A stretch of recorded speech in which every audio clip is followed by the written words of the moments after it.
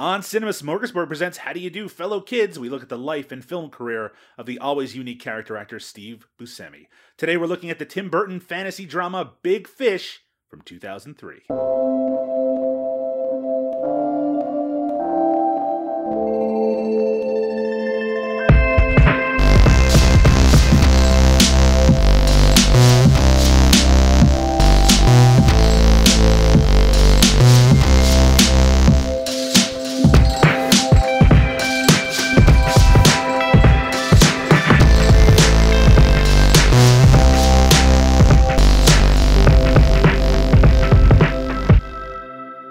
Welcome to How Do You Do, Fellow Kids? I'm Doug Tilley, and with me as usual is the Boogie Woogie Man, Liam O'Donnell. How are you doing today, Liam?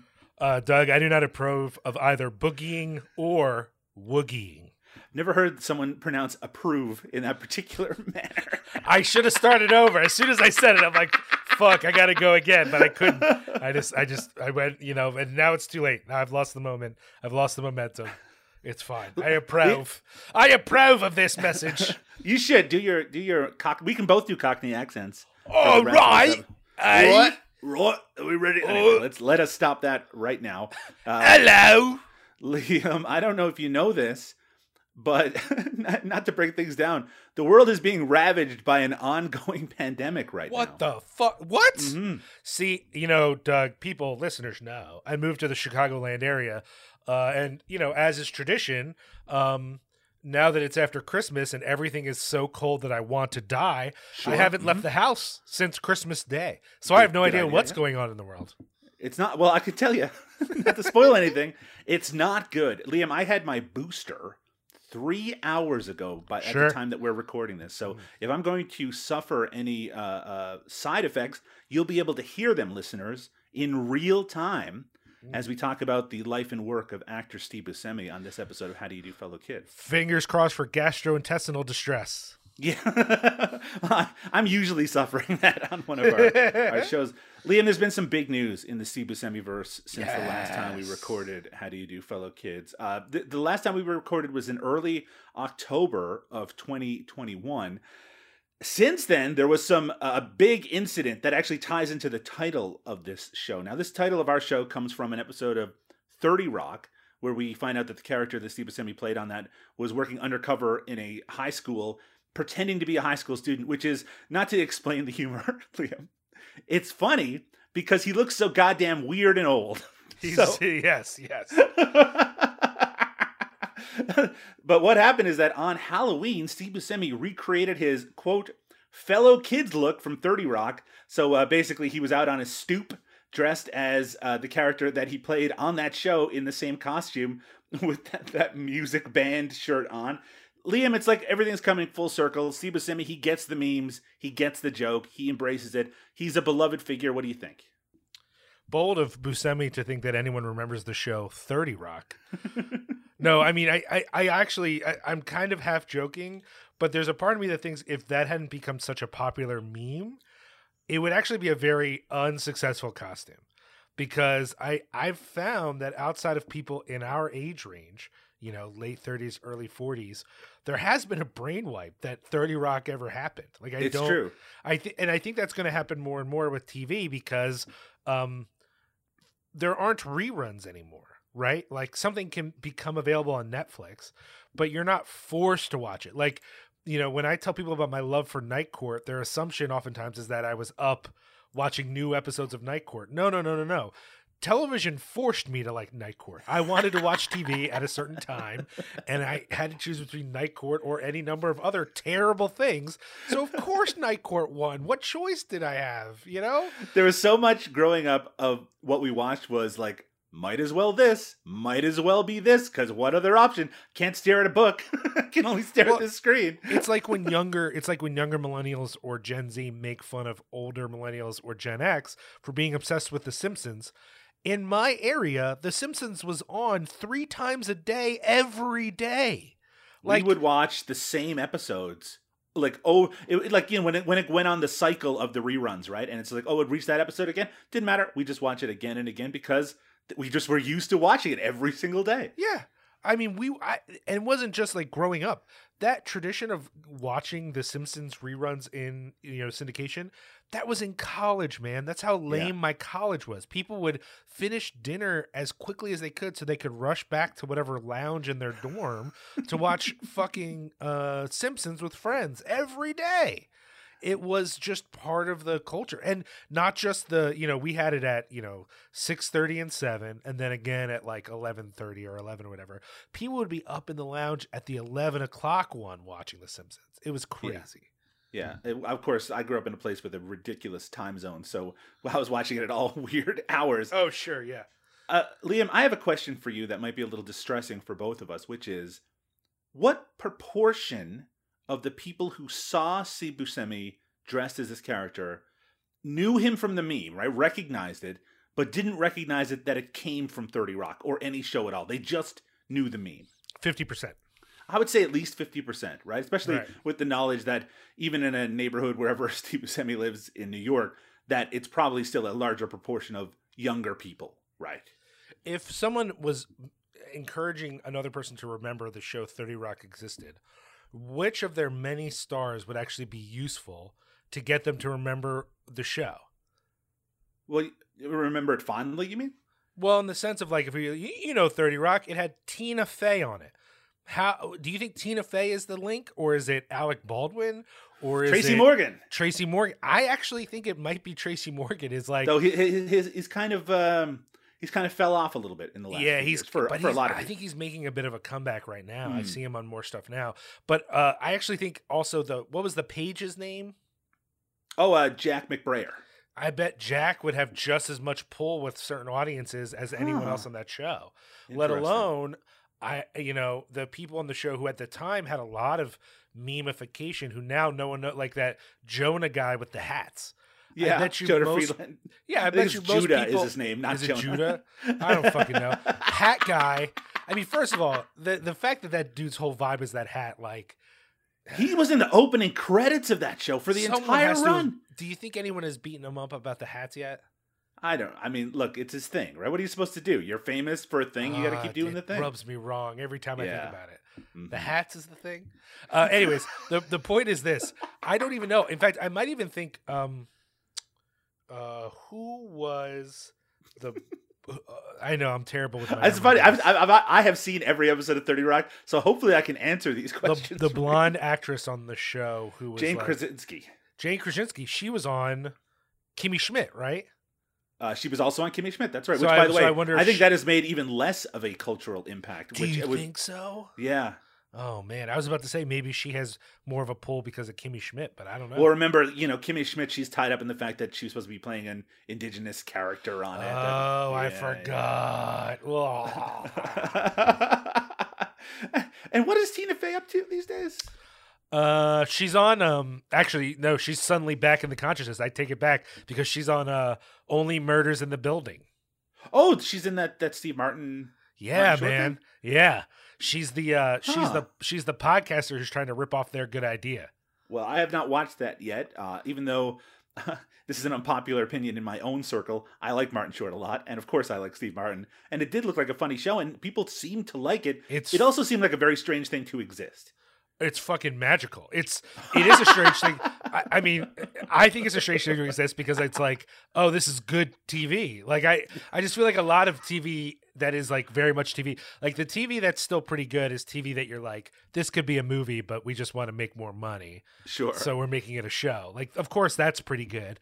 But this is clearly a show. It is a TV show. As much as it could be a TV show without having commercial breaks. And yet it's very good. And that's like, I think that's rare. A lot of stuff that feels like TV also feels bad. It feels like not worth watching. And this is like one of the few exceptions to that. Liam, the biggest news that's occurred in the Buscemiverse since the last time that we recorded was the news that Steve Buscemi was given the keys to New York City, the Big Apple.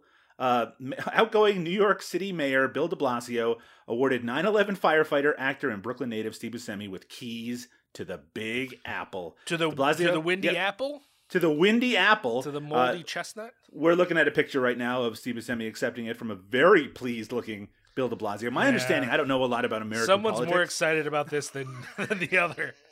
It is a nice looking key. But Steve looks like he's just there for formality. He's not really stoked to be there. I wonder if Steve Buscemi is a fan of New York City, outgoing New York City Mayor Bill de Blasio. Nah, man, fuck your life. No way. Yeah, I don't think anyone likes that guy, so probably he's not. But what are you going to do? Not take the key to the city? He can go into any apartment he wants now. Yeah, or those secret rooms in the subway where they have all the bomb shelter snacks. Yes, so that's Steve Buscemi's going to get his bomb shelter snacks. Probably.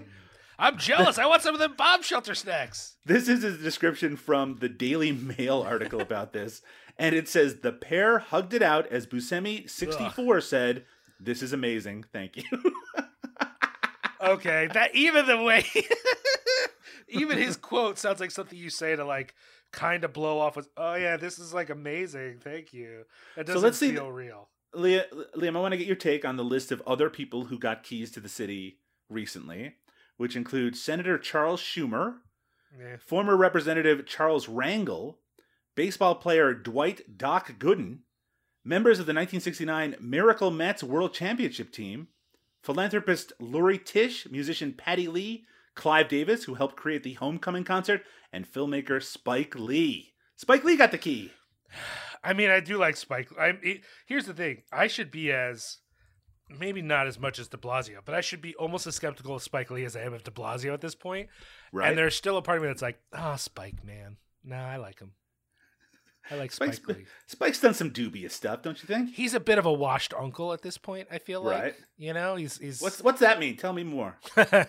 I'll let you Google it later. Just Google washed uncle at the barbecue and consider that part of your education on not white people stuff. Liam, there's one more little bit of Steve Buscemi news this week, which is that legendary actor crashes Miley Cyrus and Pete Davidson's New Year's Eve special. So apparently there was some sort of New Year's Eve special that involved Miley Cyrus and Pete Davidson. I did see the promotional photo about it where they both looked very unusual.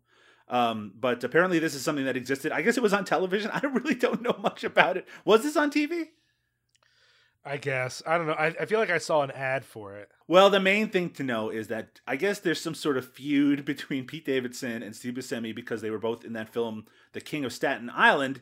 And I guess he FaceTimed in and they said I guess they're just like playing up the feud or something like that. I don't really care that much. I don't mind Pete Davidson. I'm not one of those people who are like, what's this dude? Why is he dating attractive people? But people want to date Pete Davidson. Doesn't bother me whatsoever. If one of our listeners, look, let me be sensitive about this. If one of our listeners is out here hating on Pete Davidson, like I get it. But that is the smallest, most petty energy you could have in 2022. Say to yourself, look, here's a funny, charming guy who you just got to look at a few pictures to know has a huge dick. Let's stop being jealous of him and just let him have sex with whoever wants to have sex with him. Like, I just and the thing is, this will all work itself out in the long run. Either he'll, transcend and then everyone will like him. Yeah. Or he'll just go away, and either way it works out, right? I mean, I just can't be invested in it. All I know is, like, I've seen some of his stand-up, and some of it's very good, and other parts of it I don't like at all. But the thing is, really, actually funny people, they love him. They fucking love this guy. Yeah. So there must be something. Maybe he's just a lot of fun to spend time with. Yeah. Plus, he's got a story that makes Louis C.K. look really bad, so I like that. I'm into that. I have a story that makes him look pretty bad. I don't know if you heard this one. This one was about him complaining to Lorne Michaels that Pete Davidson smokes too much pot, and it was really yes, I remember this one. I remember hearing that story. Fuck. All of that is just crazy. Look, I just the fact that people are even wrapped up in Pete Davidson's dating life when Kanye's out here going on rebound dates with Julia Fox. Clearly there's injustice in the world. All right, let's focus on that. Kanye, leave Julia Fox alone. This is the message. People won't even know what the hell you're talking about when this episode comes out in 3 days. They'll know. This is I would believe you if it had been one date, but they've now gone on 2 dates, Doug. So literally, there's nothing else in pop culture I could care about until this situation is resolved. No, I mean, no one should really care at all. It's just like the Pete Davidson thing is so weird because his whole vibe is so chill, and then people get so mad at him. And I'm like, I don't understand why we hate this man just because he seems to be relaxed. Like, yeah. I don't get it. And I think he has, like, he's very honest about a lot of his own kind of mental health issues and stuff. And it's like, I like that. The guy should be let him have a good time. The reality will come crashing down eventually for all of us. Hopefully it won't come in the form of severe mental illness and drug issues, but we'll see. Time will tell. Liam, we're here today to talk about Big Fish, which was a big movie in the year 2003, the year in which it came out. I remember it very, very well. People had a lot of emotional response to it, and it is a movie that I feel like hasn't been talked about so much lately, maybe because, and this is something we're going to get into, what has happened with Tim Burton since Big Fish. Because the movies he made post Big Fish, there's something a little different about him compared to the movies he was making before. Some might say the difference is that they were good before and bad after. But I think that might be a little too simplistic, and we're not here to be simplistic on the show. We're going to talk about Big Fish. We're going to talk about how much we cried watching it. We're going to talk about everything right after this. Dad, I have no idea who you are. What do you want, Will? Who do you want me to be? Just yourself. Just show me who you are for once.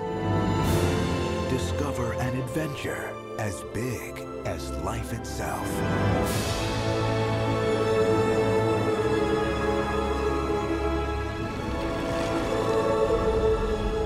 In telling the story of my father's life, Bravo Company, go! doesn't always make sense. But that's what kind of story this is.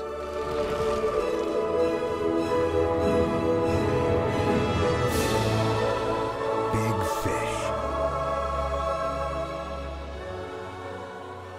A frustrated son tries to determine fact from fiction in his dying father's life. It's 2003's Big Fish, directed by the great Tim Burton, the director of gothic fantasy and horror films such as Beetlejuice, Edward Scissorhands. Look, if you're listening to this, you know who Tim Burton is. We'll talk about him in more detail in just a moment. Based on the novel by Daniel Wallace and adapted by John August, a regular kind of collaborator with Tim Burton. He also wrote the Charlie's Angels movies. He wrote the movie Go from 1999. As well as the Aladdin live-action adaptation from a few years ago. Also one of the hosts of the popular screenwriting podcast Script Notes, starring Ewan McGregor as the young Edward Bloom and Albert Finney as the older version, and his son is played by Billy Crudup in the film. Jessica Lange, Helena Bonham Carter, Alison Lohman, the great Alison Lohman, who unfortunately has retired from acting, it appears. The great Robert Guillaume is in here as well, the first American film of Marion Cotillard as well.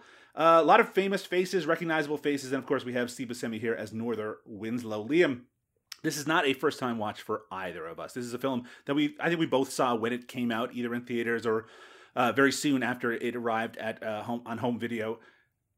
I both want to get your take on it now, and also how that take has changed since the first time you watched it. What do you think of Big Fish? Well, I mean, first and foremost, I loved this movie for a long time. This was a handshake movie, Doug. This was a show to new girlfriends movie. This is a movie that was on my wall poster in theater poster form. I got the poster from the theater where I saw the fucking movie. Like, I had one of those original sort of Johns that was on my wall from like 2004 to 2006, sure. 2008, something like that. It was a while. I was into this movie, really. And I haven't rewatched it in longer than I realized. And honestly, that's probably true of a lot of things that I spent the O's rewatching. You know, there's Sure. certain movies that I probably visited a lot that I haven't Boondock gone Saints, back of course. to. Yep.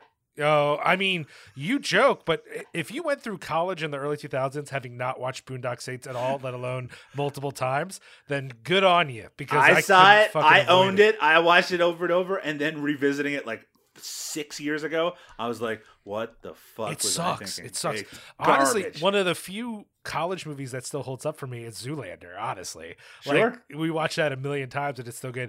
Maybe Super Troopers, maybe. Oh, man, I actually revisited Super Troopers, and that was a movie that I watched so much with my brothers and my cousins that it's like we knew every goddamn word of it. Yeah. I think I still find it funny because I know, like, we watched it so often that things that weren't funny became funny. So that kind of stuff, I think it's just a nostalgia thing. I have no such nostalgia for a lot of other movies, including, I have to say, Big Fish. Well, and so that's the thing. I have not in the way you watch Super Troopers, but I had watched Big Fish a number of times because honestly, at the heart of Big Fish is a question about fathers and sons. Right. Now, for me, mine is a little less complicated, a little less raw than I think a lot of people watching this movie because, my dad just fucked off. So I don't really have much of a, it's like the thing where it's like people who've never had ice cream don't miss ice cream if they don't know what the fuck it is. Right. So like for me, it's not like I missed him. I don't know what any of that means to me. It doesn't mean anything. But the part of it that did appeal to me a lot, as well as the father issue thing, was this idea. Doug, have you ever heard of the term fabulation? No, tell me more. So fabulation sort of, as just a basic definition, is just the creation of untrue things, myths, fables, whatever, stories. But fabulation in critical sort of literary terms has come to mean the process by which we form these legends around values that we have. So fabulation is not just lying, it's more intentional than that. It's about conveying a truth that maybe loses its power when conveyed directly, right? Right. For me, this film was about fabulation to some extent. And that meant a lot to me in college. And it really was like a powerful thing for me. And so there's a number of concerns I have about the movie now rewatching it. But one of the things that doesn't hit as hard as it did when I first saw it is this angle around fabulation, that Albert Finney's father character, that you know him more through his stories than you ever could if you were just there in the moment, right? Right. And then that, in fact, the ending affirms that. The only way to remember him is through these stories because they convey something more true, right?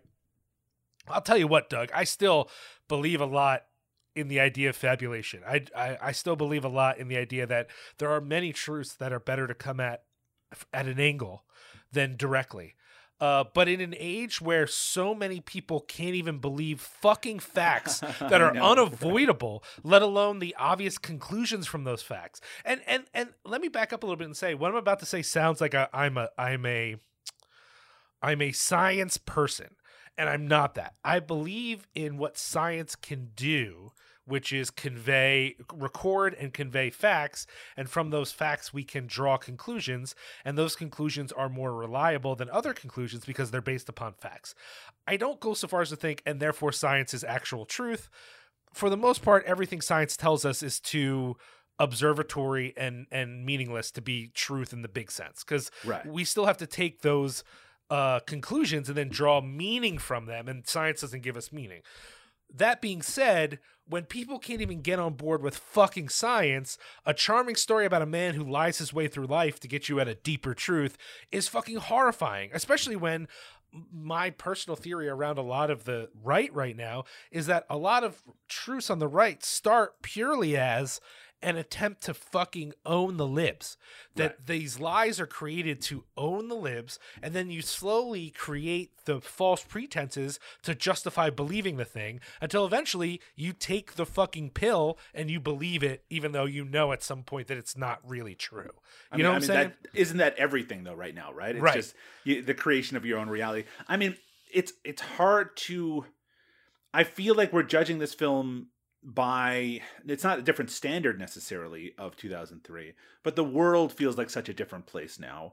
And I swear I spent my first 35 years on this planet believing that, between the legend and the fact, you print a legend, and now I just want everyone just to give me some fucking truth every once in a while. I know that, like you said, there's no defined truth, but it's like it feels like this movie is an excuse for the kind of thinking that has damaged society to a pretty substantial degree. I don't want to blame the movie. It's not that I'm saying the movie is at fault per se, but I just think that was in 2003 a lot more charming. Yes, absolutely. Than and again, it is now.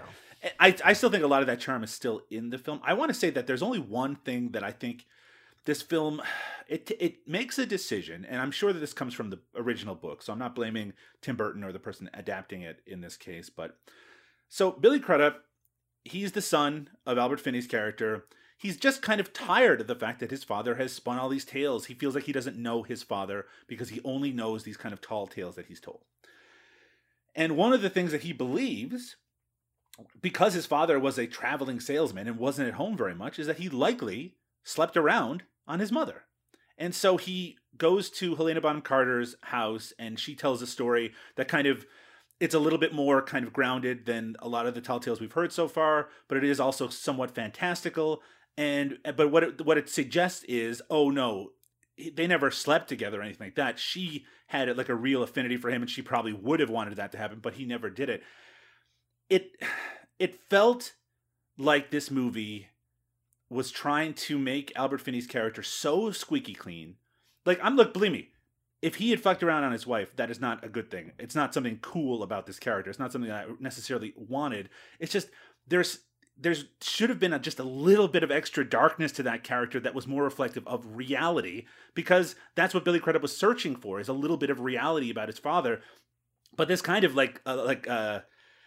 clean image is something that kind of worked against, I think, some of the emotional stuff in it. There's a part in the film right when Billy Crudup is at his father's deathbed and the hospital, and Robert Guillaume, who plays the doctor in the film, he tells him like the real story of his birth, as opposed to the fantastical one that his father had been telling his entire life. And he says to him, it's not that interesting of a story. I prefer the fantasy one. And I think that Billy Crudup's character, he says that I preferred the real one, but you can tell that he's kind of wondering about it, that he's kind of wavering at that particular moment in the film. Just like, you can have both. You can live in the real world. Can I actually complicate what you just said a little bit? Yeah, please. I actually think that the way that the stories work. So this is one of those films where we talked about, for people who listen to all of our shows, right? Sure. We talked about that. Whoever those are, if there are any people. If any of you exist out there. We talked about on our show about Alejandro Jodorowsky that prior to The Holy Mountain, I was more inclined to try to decode films than I am now. Mm-hmm. This movie was a movie I enjoyed in that time period. And I think my inclination is to say all of the stories represent something true with some act of sort of fabulation and embellishment around this true thing, right? Sure. The thing we are supposed to read into that a little bit. So the thing that I assume, the thing that you are saying is actually what I think is true. Her story, in its lack of fucking, is a representation romantically of the reality, which is that they did in fact fuck. That because actually it's such a strange, their real relationship was a fucking relationship, and all the stuff around her house was just the nice stuff you say to justify the other stuff. See, I would love. I think you're probably right, or maybe I don't. I feel really conflicted about it, because he goes to see her, and he asks her straight up. It's like, "Were you having an affair with my father?" And she like looks uncomfortable, and she's like, you're just gonna come out and say it, and like, I'm not sure how much I should tell you. And then she goes into this story. You're right. It's just that he's looking for honesty at that point, and it's kind of important to him. And if she's just spinning a story that covers up, not that she should say, "Oh yeah, we were just fucking knocking boots." It's just that he just wants a sense of who his father is. I'm coming at this from a very strange place. For those who listen to our Christmas episode, it's funny. We went into somewhat of our issues with our own fathers, or in your case, a father that disappeared. In mine, one that I was emotionally distant from and who passed away from cancer a few years ago. And I have to say, this was my first time watching Big Fish since my father passed away. And there was a deeper resonance. Yeah. But what it left, maybe, and that's probably complicating some of my feelings regarding that too. It's like, I did not feel when my father passed away that I knew him. And in some ways, maybe I didn't want to know too much about him. I don't have this kind of pristine image of who he was, but maybe I also hold on to a certain resentment as well. Mm-hmm. And at the end of this movie, let's not get this wrong. The end of this movie is amazing, and it's incredibly emotionally affecting. And I cried at it. I cried at it just like I did back in 2003, and I cried this time. And part of that crying was about my emotional reaction to thinking about my own father and stuff like that.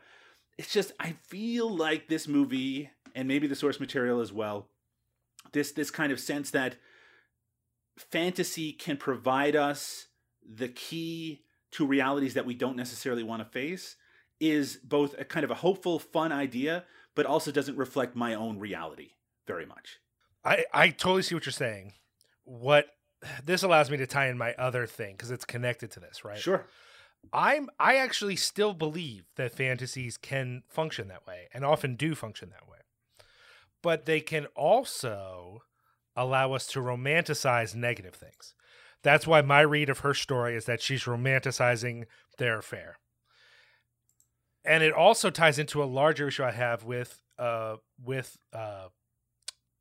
Burton that relates to the film The Corpse Bride, Right. in which we're supposed to have feelings for either one of these women that Johnny Depp's character might end up with. You know what I mean? Like, is it, you know, which makes more sense, whatever. It's just this feeling that I get in some of his stuff that he has ambiguous feelings about commitment and about monogamy. And so the way that this functions, to me, the story that she tells allows the character to romanticize. The story is the romanticized version of what is basically a guy who wasn't entirely faithful and and can't deal with the fact that maybe he loved two people, and rather than deal with the complicated feelings of that, the story makes it more about something else entirely.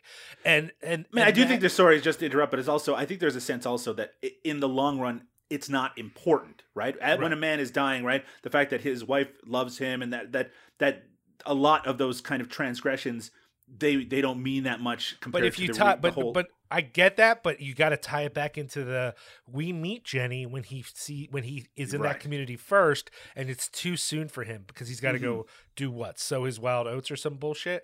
The whole thing is run through with this feeling of him being too big for the world around him. Right. And that aspect of the movie for me, as a 42-year-old man who still doesn't understand why I'm not famous and rich. It's just a fucking fantasy that we tell ourselves because we suspect that we are the main characters. And what's always felt weird to me about Burton is that I do think this is a theme in some of his movies, but he is famous. Like, what I don't get is this thing where he's like, these characters are like, well, I need to prove myself to the world. And I'm like, well, he kind of have done that, right? Although maybe he hasn't now that he just keeps producing terrible movies. But it's funny because he's been like a household name, you know, in the kind of circles that would care about such a thing since he was in his 20s.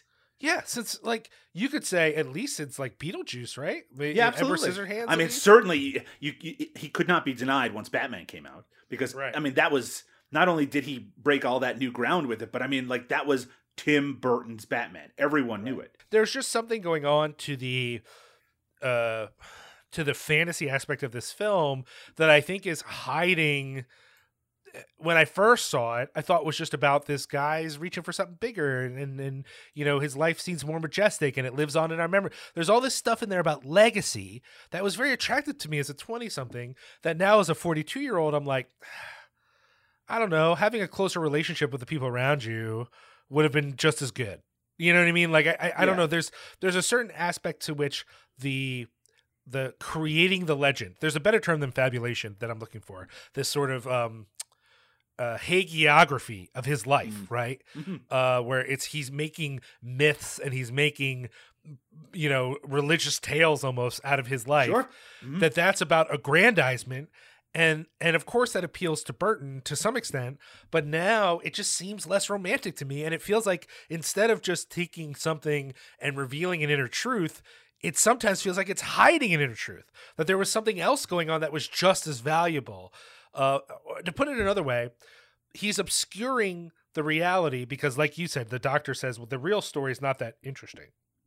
But maybe if we looked at those real stories in a different way, they would be just as good in their own way, I guess what I'm feeling. That's what ended up hitting me raw a little bit, which isn't to say that the motivating factor of this guy finally finding the respect for his dad that he needs to find, and their relationship healing because he finally is willing to take his dad at his own, like the part of the ego part of this that is also at play is Billy Crudup's character, because really what's going on is he's refusing to take his dad on his dad's terms. Yeah. Right.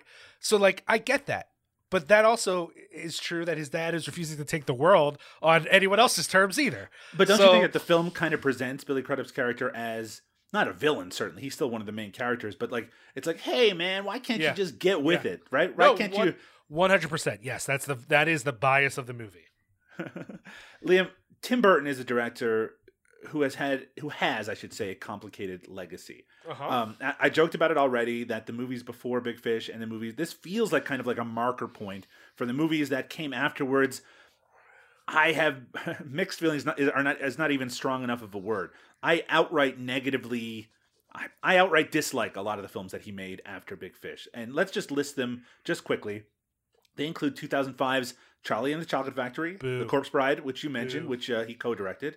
I mean, let's be fair though. When The Corpse Bride came out, I liked it. It's only in rewatch that I've come to not appreciate some of its gender politics. Sure. 2007 Sweeney Todd, The Demon Barber of Fleet Street, the adaptation of the musical. 2010's Alice in Wonderland. In 2012, he made both Dark Shadows and directed the stop-motion version of Frankenweenie. Yay. 2014's Big Eyes. 2016's Miss Peregrine's Home for Peculiar Children. Boo. And 2019's Dumbo. Boo. Of that list, I like Frankenweenie, and there are things I like about the Sweeney Todd adaptation, even though I don't like a lot of it, and that is pretty much it. I don't enjoy any of those other movies.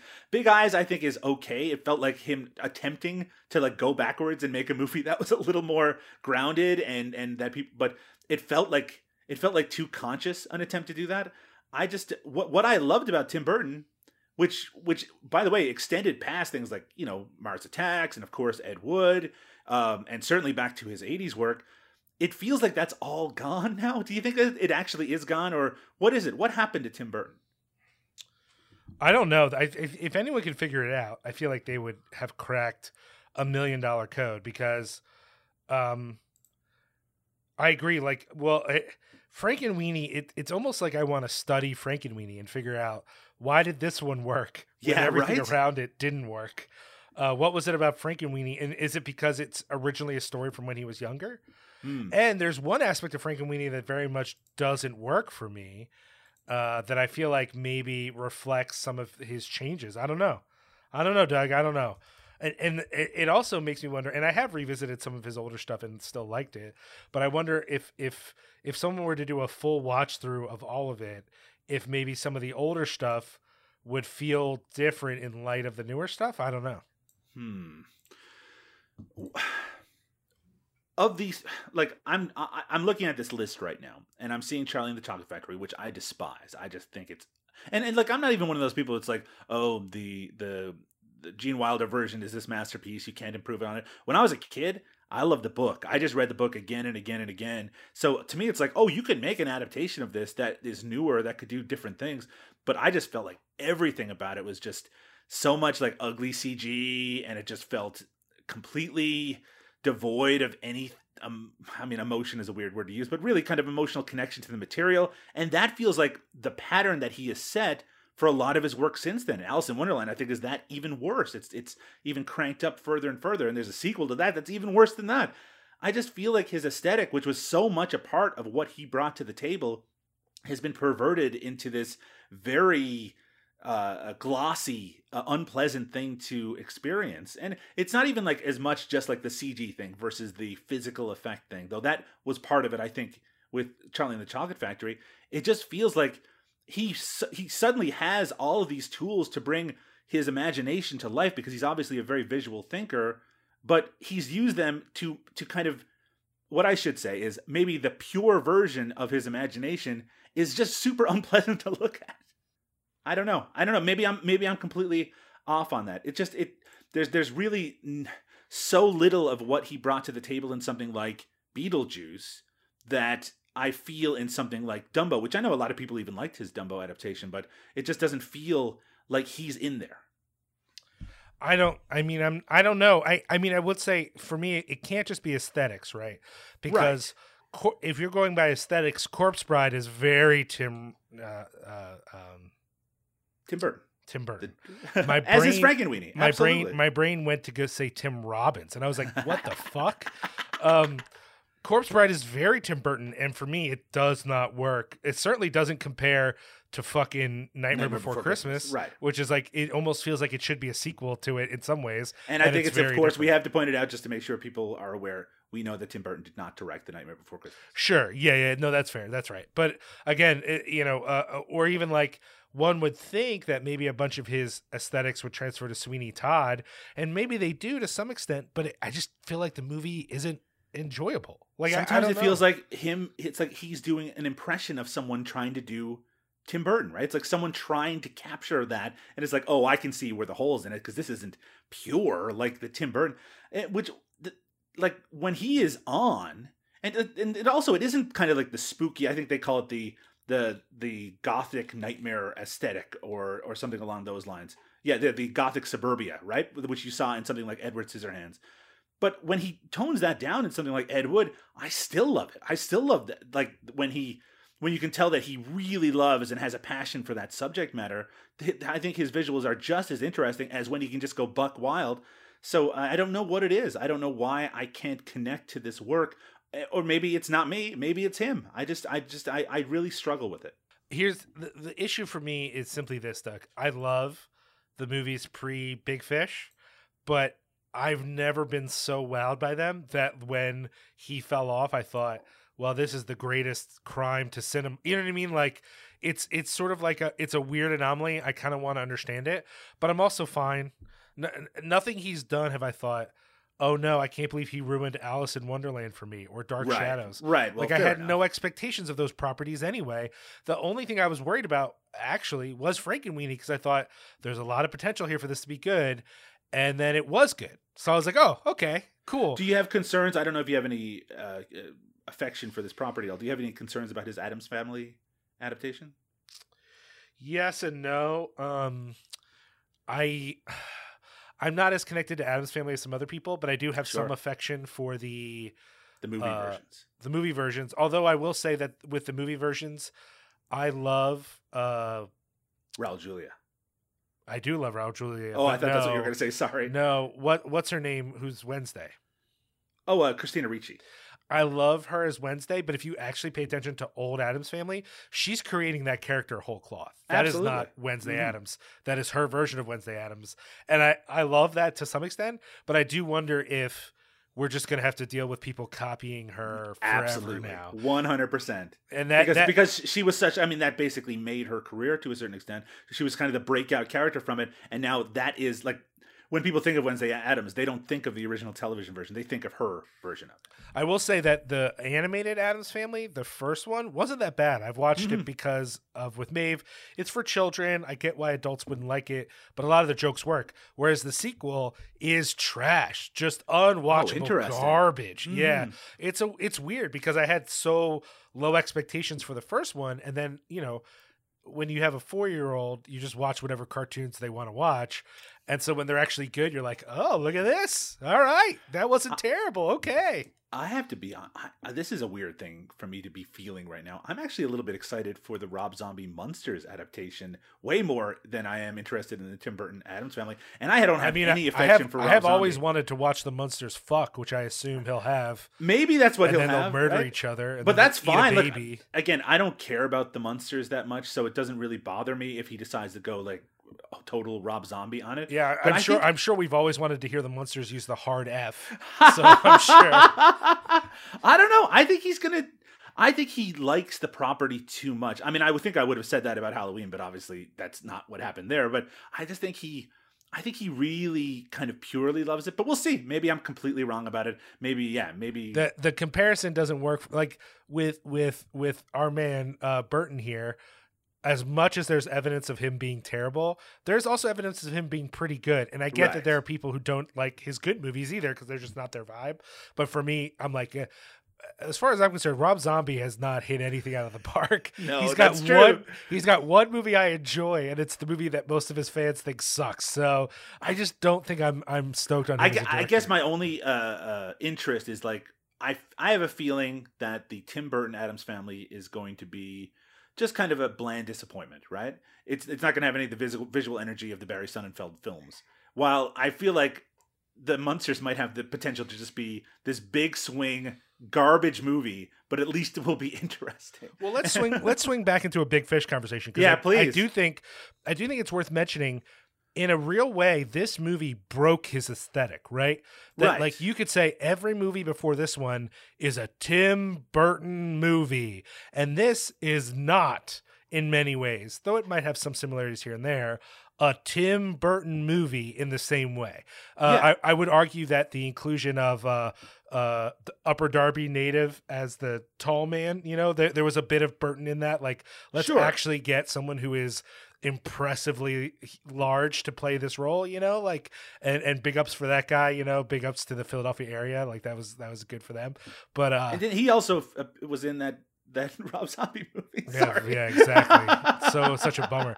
But you know, but I will say that other than that, like Big Fish, I do wonder if Big Fish was the movie that made Burton feel like, look, I can do whatever I want.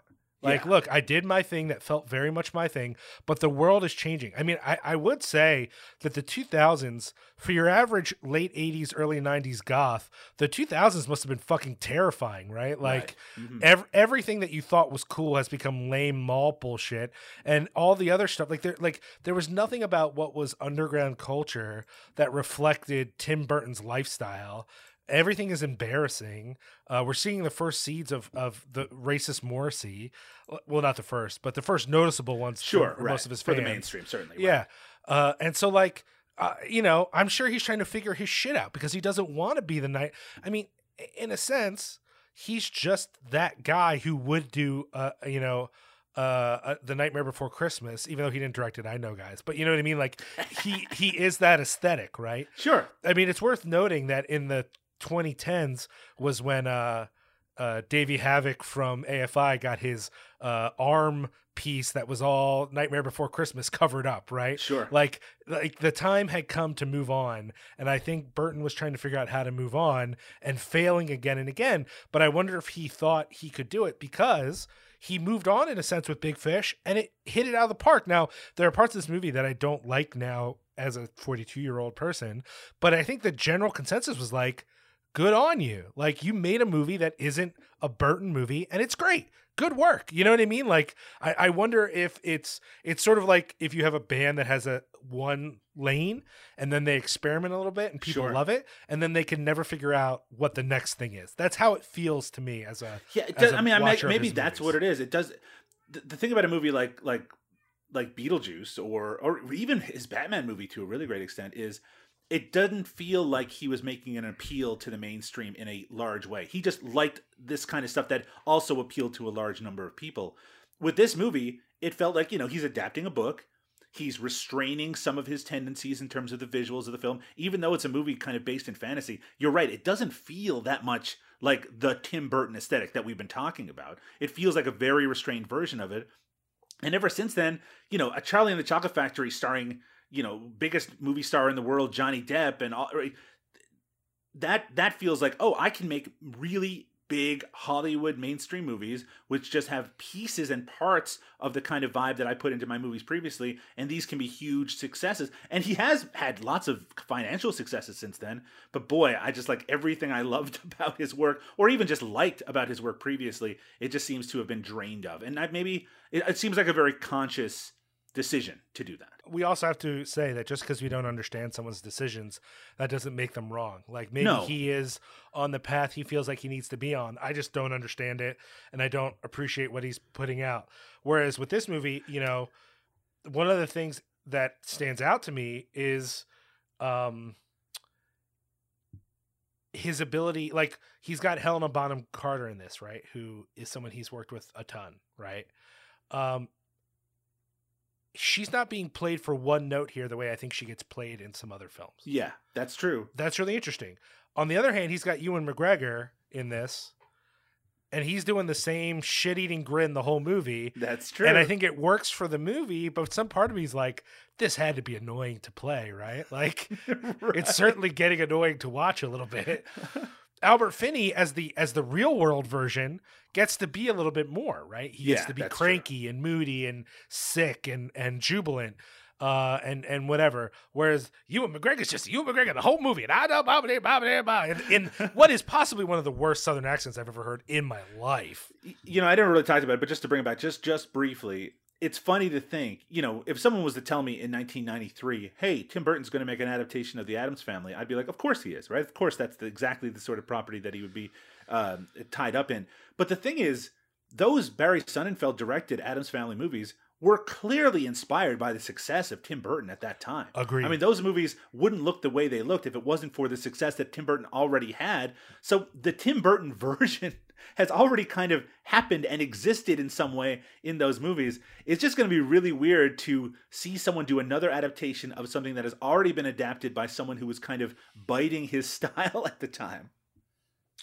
Yeah, I'm sure there's other examples of it, but this is a very, it'd be kind of like if before he died, someone had wanted Kurosawa to direct a spaghetti western. Yes, absolutely. Yeah, we're doing an American adaptation of The Magnificent Seven, but in America, do you want to direct it? Kurosawa. And it's the thing is, yeah, I guess so. I mean, I don't know. That's how it feels. It's like the Addams Family happened because of Burton, and now he's going to do his version of it. My worry is he's going to feel pressure to do it completely. We're going to get some weird other kind of Addams Family that we're not expecting.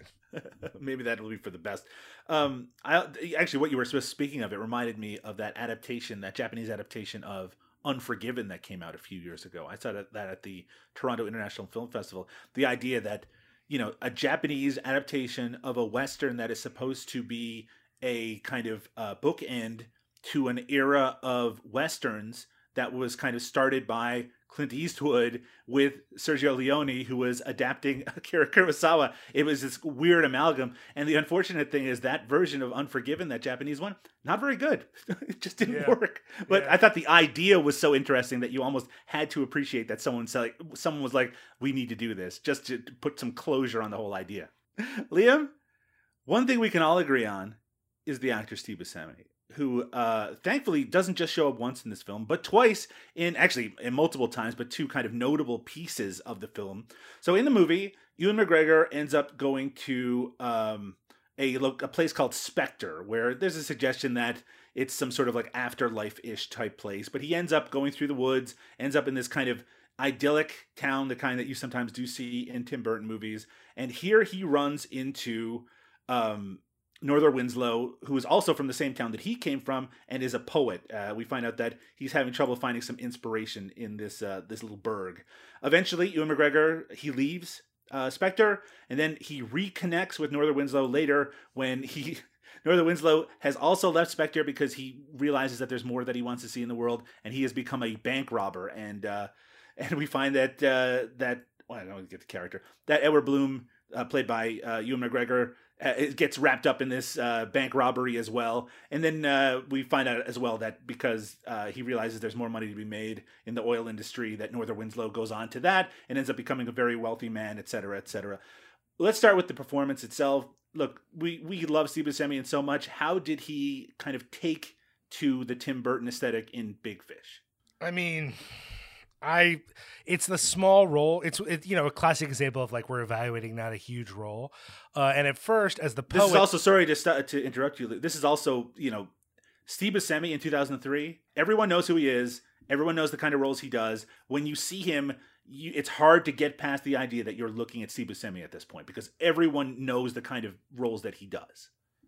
Sure, yeah. Well, and so like him at first being this like very content, goofy poet who can't write any real poetry. That's kind of it's kind of a silly joke. It's like a sight gag. But I kind of loved it when the turn then is that he's a fucking bank robber.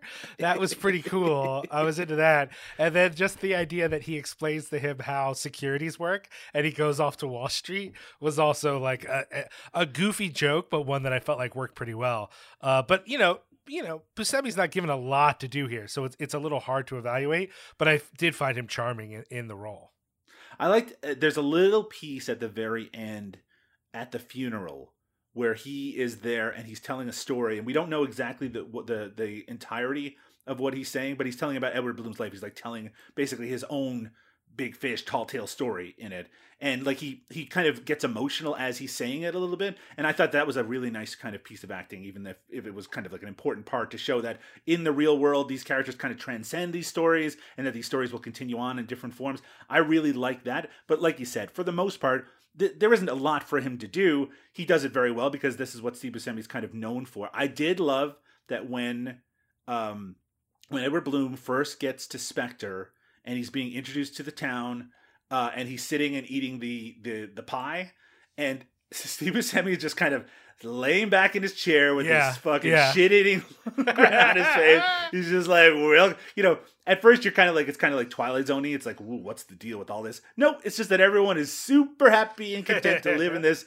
extremely white fucking place. I mean, you do have to wonder to what extent if it feels Twilight Zone-y because Burton just naturally doesn't trust any place where there's this many like happy people eating pie. It just naturally feels like kind of hostile to him. I just like the idea that a place that is basically, that you are supposed to mistake it for the afterlife in its perfection, that eventually it all gets boarded up and has to close down because of exactly the sort of greedy capitalists that are kind of at the edges of some of the other parts of the story as well. And then we find out that Edward Bloom bought the entire town and kind of brought it back to life. I mean, I think that Steve Buscemi is more interesting in the bank robber part of it, simply because he has a little bit more to do. I also like that there's no major consequence to that bank robbery, that they steal the money at the little bit that they get. And there's no like, oh, we're going to get in trouble for this. Nope, there's not even a concern about it. They're on the road, and there's not even much of a moral. There isn't really much of a moral condemnation of Steve Buscemi's character for doing it. He's a cool guy. He's cool for bank robbing. He's cool for writing poetry. Whatever he does is cool by this movie. What I'm trying to say, Liam, is that robbing a bank is a victimless crime. Yeah, no, I hear you. I mean, in essence, that's kind of what Burton suggests, which is like the bank has kind of ripped off all the people because they all think their money's in there. There's no money in the bank, So, I don't know. Well, I don't have your money. Sorry, I had to work my Jimmy Stewart in No, there. that's great. No, that's awesome. Let's read a couple of Letterboxd reviews of Big Fish. I want to get your take on this. First one here, it says, the last good film Tim Burton has made, the only good film Tim Burton has made in this century, the best film Tim Burton has ever made. God, I hate Tim Burton. Any thoughts on that? This is from Boy Rorbison. I can't hate Tim Burton. I don't know. Maybe I do. It's not worth hating because it's easy to No. ignore, right? Yeah, like who cares? I don't know. I'm not invested in this take. What if you found out tomorrow that Tim Burton was adapting your favorite book? How would you feel about that? I guess I would be anxious, but I don't know. I don't know what book I like that Tim Burton would adapt that I'd be like, oh no, don't do it. It's so funny to think, like, in 1995, when I heard that Tim Burton was making a movie about Ed Wood, I was like, that's amazing. And I love it, right? I still love it. But if I found out today that he was making a movie about Ed Wood, I'd be like, I don't know about that. I mean, when I first heard about him doing Dark Shadows, I thought that might be okay. I don't know. Maybe he'll pull it off. And then he did not pull it off. This is a review from Brat on Letterboxd. Perfect storytelling plus beautiful aesthetics plus Steve Buscemi equals better than Forrest Gump. Any thoughts on there? That's easy. Forrest Gump sucks. So it's But not doesn't that it kind of feel, this movie does have kind of that, it does have echoes of Forrest Gump in it. I guess so, maybe. I don't know. I don't really see, other than the idea of storytelling, I don't really see the relationship. I mean, I think the fact that it goes from these kind of fantastical heights to also switching on, not necessarily on a dime, but very much into very dramatic maudlin sequences that are meant to elicit emotions. And sometimes you might feel a little manipulated by that, maybe. Yeah, I guess that's true. Yeah, that's fair, I guess. I guess for me, the bummers of Forrest Gump is the ways that it ignores certain aspects of history, which I guess this movie could be accused of doing. But for the most part, it's so detached from the real world that you never bother worrying about history. And it's one family story as opposed to something bigger. Yeah, no, I get that entirely. Liam, remember the early 2000s? We were talking about it just a little while ago. Sure. Well, in the early 2000s, one thing that I like that I don't like anymore is Robert Rodriguez, the director. Yeah, that sounds like something I don't. Well, I mean, I think he directed a couple episodes of The Mandalorian, right? I guess that's okay. He certainly did. Yeah, that seems okay. That's fine. I'll just have we're recency bias and say he doesn't seem so bad. We're not haters here. I'm not saying I hate the guy. It's just that I really liked him, and now I have kind of a similar feeling about him as I do with Tim Burton. Well, I was really into him back in the mid-90s when he made a movie called Desperado, which was a sequel to a movie that he made earlier, a few years earlier, for almost no money called El Mariachi. Well, Desperado was a big movie for me in the mid-90s. I have not revisited it in detail for a number of years, Liam. I'm not sure how I'll feel about it now, but I will be revisiting it very soon because on the next episode of How Do You Do, Fellow Kids, we're going to talk about Antonio Banderas and Salma Hayek and Quentin Tarantino and Cheech Marin and, of course, Steve Buscemi in 1995's Desperado. Are you excited about that? Desperado. That's right. Why don't you come to your senses? What do you think about the Eagles? Whatever. I do like Antonio Banderas. Antonio Banderas, you like him? Yeah, I do. I don't know. I think I'm going to be into it, but it's again, it's one of those films that maybe I haven't wanted to revisit for fear that I don't like it anymore. But you got to do it, man. You got to do it. You got to smash your idols or something. I liked Robert Rodriguez as someone who was like, I can do things that usually would take a group of people by myself, and I can make that work even on a blockbuster level because of the talents that I have and that I've developed by making super low budget movies. I like that, and he was still deeply into that with Desperado. I also, and I'm going to repeat this on the episode, I am of the feeling that Antonio Banderas is the most attractive man who's probably ever existed. And Salma Hayek is probably the most beautiful woman who's ever existed. And they were at their hottest in 1995 when they put this movie together. So it's in terms of an attractive group, this is quite a movie for that. For me, this is a boner movie. What do you think about that? Man, Pete Davidson's right there. Now he's sad. You're talking like this. And then you got Quentin Tarantino's fucking face right in the middle. Liam, on the next episode, we will be talking about 1995's Desperado. If people want to check out more of our work, whether it be about Steve Buscemi or otherwise, or any of your own work, what's the best way for them to do so? You can head over to cinepunks.com. Check out not just this podcast, but a whole family of podcasts over there, as well as some fun writing and some merch. Or they can check out our archives over at cinemasmorgasbord.com. They can also check out Cinepunks on social media, CINEPONX, on Twitter, Facebook, Instagram. And of course, we are on Twitter at CinemaSmorg, SMORG. You can, of course, follow Liam on Twitter as well. That's at Liam Rules, RULZ. Or if you want to, you can follow me at Doug_Tilley. That's TILLEY. If you want to leave us a review on your podcast provider of choice, we'd appreciate it very, very much. We would love bringing you content here at Cinema Smorgasbord, featuring all of your favorite actors and directors and whatnot. In the year 2022 is going to bring a lot of surprises for the podcast. Maybe we'll have a new podcast launching. We'll see in the next few months or so. Check out our recently launched podcasts like George Kennedy is my co-pilot, and as well as our ongoing look at the work of Alejandro Jodorowsky, and of course all of our podcasts over at cinemasmorgasbord.com. But for now, Liam, we need to close up the Steve Buscemi bag. We're going to be back very soon with 1995's Desperado. Good night, everyone. Night-night. Every day it's a getting closer, going faster than a roller coaster. Love like yours will surely come my way. Hey, hey, hey. Every day it's a getting faster. Everyone said go ahead and ask her. Love like yours will surely come my way. Hey.